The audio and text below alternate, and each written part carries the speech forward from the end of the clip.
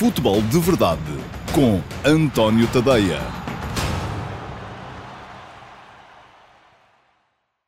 Olá, bom dia, eu sou o António Tadeia e esta é a edição do dia 23 de agosto de 2019 do Futebol de Verdade. Obrigado por estar aí desse lado.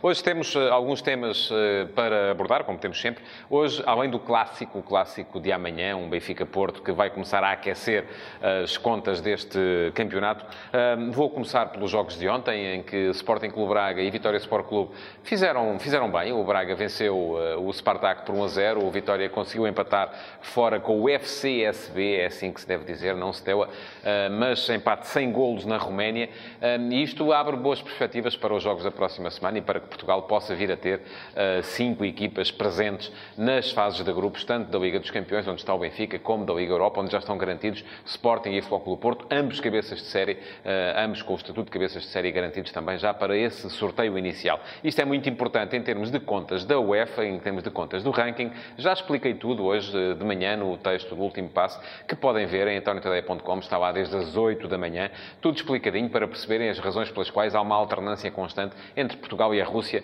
na capacidade e na possibilidade de colocar duas equipas na Liga dos Campeões de forma direta, mais uma nas pré-eliminatórias. É isso que a Rússia tem neste momento e é isso que, em princípio, Portugal vai ter a partir de 2021-22. Não é já para o ano, é só no outro a seguir, mas para isso ainda é preciso muita coisa, é preciso, nomeadamente, que o Sporting Clube Braga elimine o Spartak. Era uma grande ajuda se isso viesse a acontecer. Bom, além dos jogos de ontem de Sporting Clube Braga e de Vitória Sport Clube, passarei pelo tema Renato Sanches, que parece estar a caminho do Lille para o campeonato francês e de forma definitiva, o que ao mesmo tempo é bom e mau para o Benfica, mas já lá chegamos. E vamos terminar com o clássico e a resposta àquelas perguntas que já deixei no início, no lançamento deste vídeo, mas que responderei ainda também a mais uma pergunta daquelas que vocês forem fazendo, e podem ir colocando essas perguntas na caixa de comentários deste vídeo. Depois a equipa que trabalha comigo neste Futebol de Verdade vai escolher uma e eu responderei a essa pergunta no final desta transmissão. Mas vamos começar. Jogos de ontem. Vitória e Sporting Clube Braga. O Vitória fez um jogo seguro na Roménia. Primeira parte sofreu um bocadito, na segunda corrigiu alguns aspectos do ponto de vista tático, conseguiu aguentar bem o 0-0. Parece, até ficou a ideia de que terá faltado ali alguma ambição à equipa de Ivo Vieira, poderia ter trazido um resultado até melhor da Roménia, mas pronto, o 0-0 acaba por ser um resultado muito aceitável, um resultado que seguramente todos vocês, pensando até no nome do adversário, Steaua de Bucareste, enfim, não se chama assim já, conforme já expliquei, agora chama-se FCSB, mas um adversário que, olhando para aquilo que ele vale, ou para aquilo que o nome representa, toda a gente, antes do jogo, assinaria por baixo, com certeza, um empate a 0. Isto significa o quê? Jogo para decidir em Guimarães, no Dom Afonso Henriques, e isto pode ser também aqui um pau de dois bicos, porque, por um lado, o Vitória tem a possibilidade de decidir a eliminatória em casa, por outro lado, também vai entrar com a noção de que qualquer gol que sofra vai obrigá-lo a marcar 2. Portanto, vai ser um jogo muito, muito tático, um jogo com certeza muito apertado. Não antevejo uma vitória fácil para a equipa portuguesa, mas acho que o Vitória tem a equipa para poder superar este adversário romeno, que ainda por cima está tão mal na época na Roménia neste momento. Sporting Clube Braga, jogo diferente, um jogo que também começou muito amarrado. O Braga, conforme eu tinha dito aqui no vídeo de ontem, o Braga vinha sofrendo golos em todos os jogos, tinha sofrido golos em todos os jogos que tinha feito esta época, quer com o Moreirense e com o Sporting para o campeonato, quer nos 2 jogos com o Grondebo para a eliminatória anterior da Liga Europa. E desta vez parece que Ricardo Sapinto terá privilegiado, sobretudo, a segurança. Aliás, é curioso que Sapinto, quando substitui Fran Sérgio por João Novaes, acaba por dizer que o Fran Sérgio estava a jogar muito próximo do João Palhinha, que é o 6. E isto, por um lado, estava a inibir a equipa em termos ofensivos, mas por outro lado estava a dar à equipa mais segurança em termos defensivos. E o jogo esteve sempre muito amarrado. Com a entrada de Novaes, o Braga melhorou do ponto de vista ofensivo, acabou por fazer um golo, ganhou em casa, ganhou apenas por 1, não sofreu golos em casa, o que é importante, mas vai para Moscovo apenas com um golo de vantagem. Pode ser pouco. Sapinto tem razão quando diz que vai ter de sofrer no jogo de lá. Ele está convencido que o Spartak vai abrir no jogo da segunda mão. Eu não tenho muita certeza disso. Acho que o Spartak vai jogar à mesma um jogo muito, muito fechado, à procura de fazer um golo, e só se esse golo não aparecer na primeira parte, nos primeiros 60 minutos, é que poderá então assim expor-se um bocadinho mais e dar ao Braga a possibilidade de fazer contra-ataques perigosos que lhe permitam marcar e aí tem o Sporting Clube Braga a vantagem que tem o FCSB, Steaua, quando vier jogar a Guimarães. É que um gol que marque obrigará o Spartak, neste caso, não a marcar 2, mas a marcar 3. E isto acaba por ser, ainda assim, ter algum peso. Portanto, otimismo para os jogos da próxima semana, muito importante, conforme expliquei no último passo de hoje de manhã, que Portugal consiga meter as 5 equipas na fase de grupos, porque no final os pontos vão ser a dividir por 5. E a Rússia vai ter os pontos a dividir por 6, mas já não tem o Arsenal Tula, que foi eliminado, e poderá eventualmente perder também o Spartak Moscovo nesta pré-eliminatória. Portanto, isto acaba por fazer muita diferença naquilo que serão as contas no final da temporada. Seguindo em frente, Renato Sanches parece que está a caminho do Lille. 20 milhões de euros é o valor da transferência de que se fala. Eu creio que o Renato saiu do Benfica para o Bayern por 35, portanto já há aqui uma desvalorização do passe e não é estranho que isso aconteça. Porquê é que não é estranho? Porque Renato, nos últimos anos, baixou muito a produção. Já não é aquele jogador que era no Benfica, um jogador que no meio-campo galgava terreno. Também as dificuldades são maiores. Uma coisa é jogar num campeonato como o português, em que o Benfica tem, à partida, que jogar de um ponto de vista ofensivo muito aberto em quase todos os jogos. Outra coisa, enfim, o Bayern terá mais ou menos as mesmas incumbências na Bundesliga, mas depois, quando se começa a jogar Liga dos Campeões, quando se começa a jogar jogos desse nível, a um médio centro exige-se outro tipo de coisas que Renato não tinha quando saiu do Benfica, e eu sempre o disse, era um jogador extraordinário pela forma como esticava o jogo do Benfica, faltava-lhe cultura posicional, e por isso mesmo, nos jogos da seleção, no Europeu 2016, e num ano em que ele era a sensação do momento do futebol português, ele acabou por não ser assim tão útil. E isto transporta a conversa também para outro panorama, que é o panorama de a next big thing, mais jovem estrela do futebol, seja onde for, geralmente, nos tempos de hoje, acaba por ser elevada à enésima potência aquilo que é a sua verdadeira capacidade.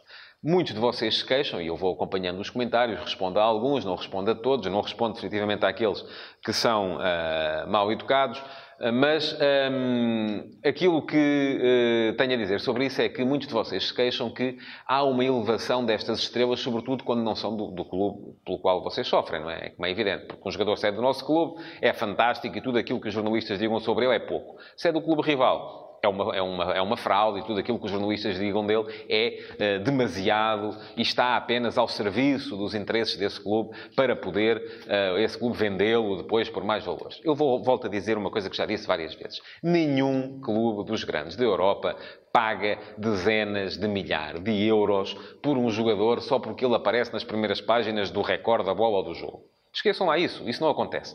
Os clubes pagam, observam, vão ver. É claro que há vendas que são inflacionadas, como é evidente.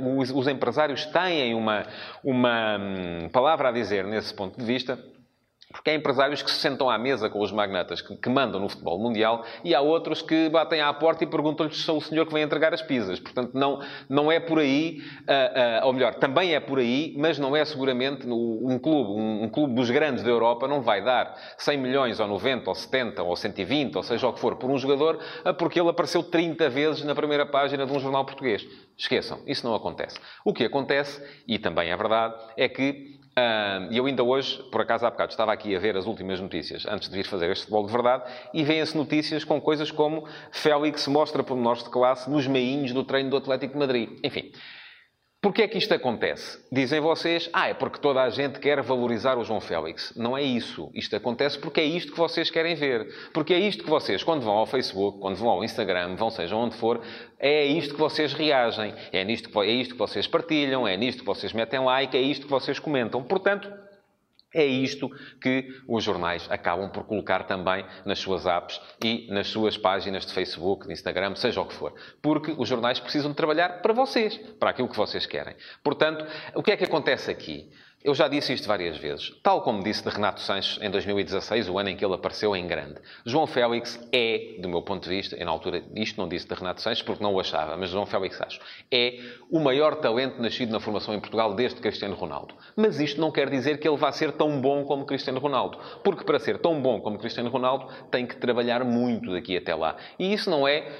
enfim, as notícias aqui não aquecem nem arrefecem. Não tem a ver com isso. O que tem a ver é... o jogador, a partir do momento em que se revela, em que aparece como a next big thing do futebol nacional, tem que continuar a trabalhar para progredir. E Cristiano Ronaldo fez isso sempre. Ainda hoje se faz e ainda isso se percebeu na recente entrevista que ele deu à TVI. Renato Sanches não fez. E, aliás, ainda agora se foi ver, ele teve vários problemas do âmbito comportamental e ainda agora se foi ver, sai do Bayern, aparentemente, se confirmar a transferência, sai com uma multa porque resolveu, no último jogo, a equipa empatou em casa, 2-2, ele entrou perto do fim, não gostou e, em vez de ficar para fazer o treino pós-jogo que estava previsto, resolveu ir embora para casa, foi multado pelo clube. Ora bem, isto não ajuda. Isto não ajuda a que o jogador possa vir a crescer e possa vir a ser considerado melhor profissional e possa vir a ser transferido por valores superiores àqueles que já tinha motivado anteriormente. A transferência, a confirmar-se, porque acho que ainda não está fechada, para o Lille, acaba por valer ao Benfica uma verba por força do mecanismo de solidariedade, mas ao mesmo tempo também, sendo uma transferência a nível definitivo, acaba por levar a que o Benfica não receba rigorosamente mais nada daquele valor que estava previsto por objetivos na transferência de Renato Sanches para o Bayern. Eram mais 45 milhões, acho eu, que acabam por não cair nas contas do Benfica, porque, sendo o jogador transferido, não vai atingir esses objetivos enquanto jogador do Bayern de Munique e, portanto, o Benfica acaba por receber esta verba. Vai receber sempre que ele mudar de clube, ou pelo menos enquanto ele estiver abrangido pelo mecanismo de solidariedade, mas os tais objetivos na transferência de Renato Sanches acabaram. Seguimos para o Clássico. E o Clássico, eu já falei aqui muito ontem, num vídeo que teve vários problemas de som, e peço desculpa, espero que hoje esteja todo a correr bem. Já tinha falado aqui das abordagens dos treinadores ao 11 inicial. Hoje interessa-me abordar o Clássico sob duas perspectivas diferentes. Primeiro, quem é que é o favorito? Segundo, qual é a importância deste jogo para a definição daquilo que vai ser a Liga Portuguesa? E isto foi motivado, hoje de manhã estive no Bom Dia, na RTP, com o João Tomé de Carvalho, e o João Tomé perguntou-me, então vou-te perguntar isto assim, mas vocês dizem sempre o mesmo, que não há favorito? E eu disse-lhe, não, atenção, não é verdade.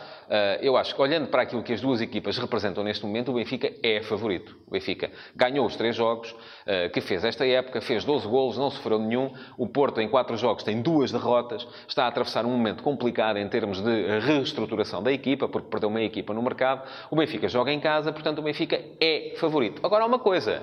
Os favoritos não ganham sempre. Portanto, o que pode acontecer aqui é que o favorito acabe por não ganhar. Mas, antes do jogo, não tenho problemas nenhuns, como não tive antes da Supertaça, no vídeo que fiz aqui, quem quiser pode ir lá ver, em dizer que o Benfica é favorito para este jogo. Pode é não ganhar. E agora, o que é que acontece a seguir? Se o Benfica ganhar, qual é a importância deste jogo para a definição do campeonato?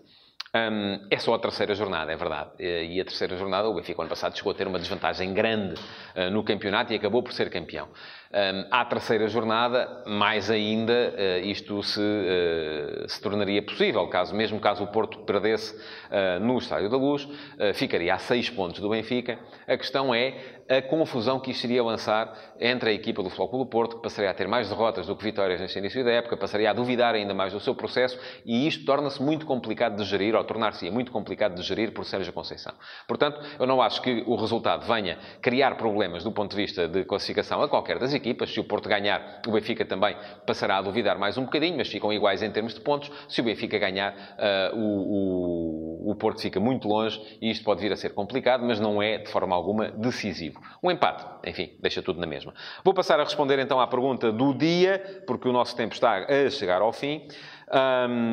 E pergunta o Pedro Caruac. Bom dia, Pedro. Conheço o seu primo Jack, não sei se é primo, se é antepassado, assim não. Terá sido o problema do Renato Sanches o facto de ser indisciplinado taticamente? De que forma pode beneficiar do sistema tático do Lille e do futebol e do próprio futebol francês? Bom, eu acho que sim, teve um bocado a ver com isso. Pode beneficiar um bocado do facto do Lille jogar à partida com 3 médios, e o Renato Sanches é um jogador mais fadado para jogar com 3 médios do que com 2, mas depende muito dele. O Renato tem condições muito boas para vir a ser um craque de futebol, mas precisa de querer e de ser capaz de o fazer, e isso não tem sido. Chegamos então ao fim do Futebol de Verdade de hoje. Muito obrigado por terem estado desse lado. Não se esqueçam de reagir, de comentar, de partilhar, para que os vossos amigos possam ver também esta transmissão. Muito obrigado por terem estado aí mais uma vez e até segunda-feira, com certeza com o rescaldo daquilo que vai ser o Clássico de sábado. Futebol de Verdade, em direto de segunda a sexta-feira, às 12h30, no Facebook de António Tadeia.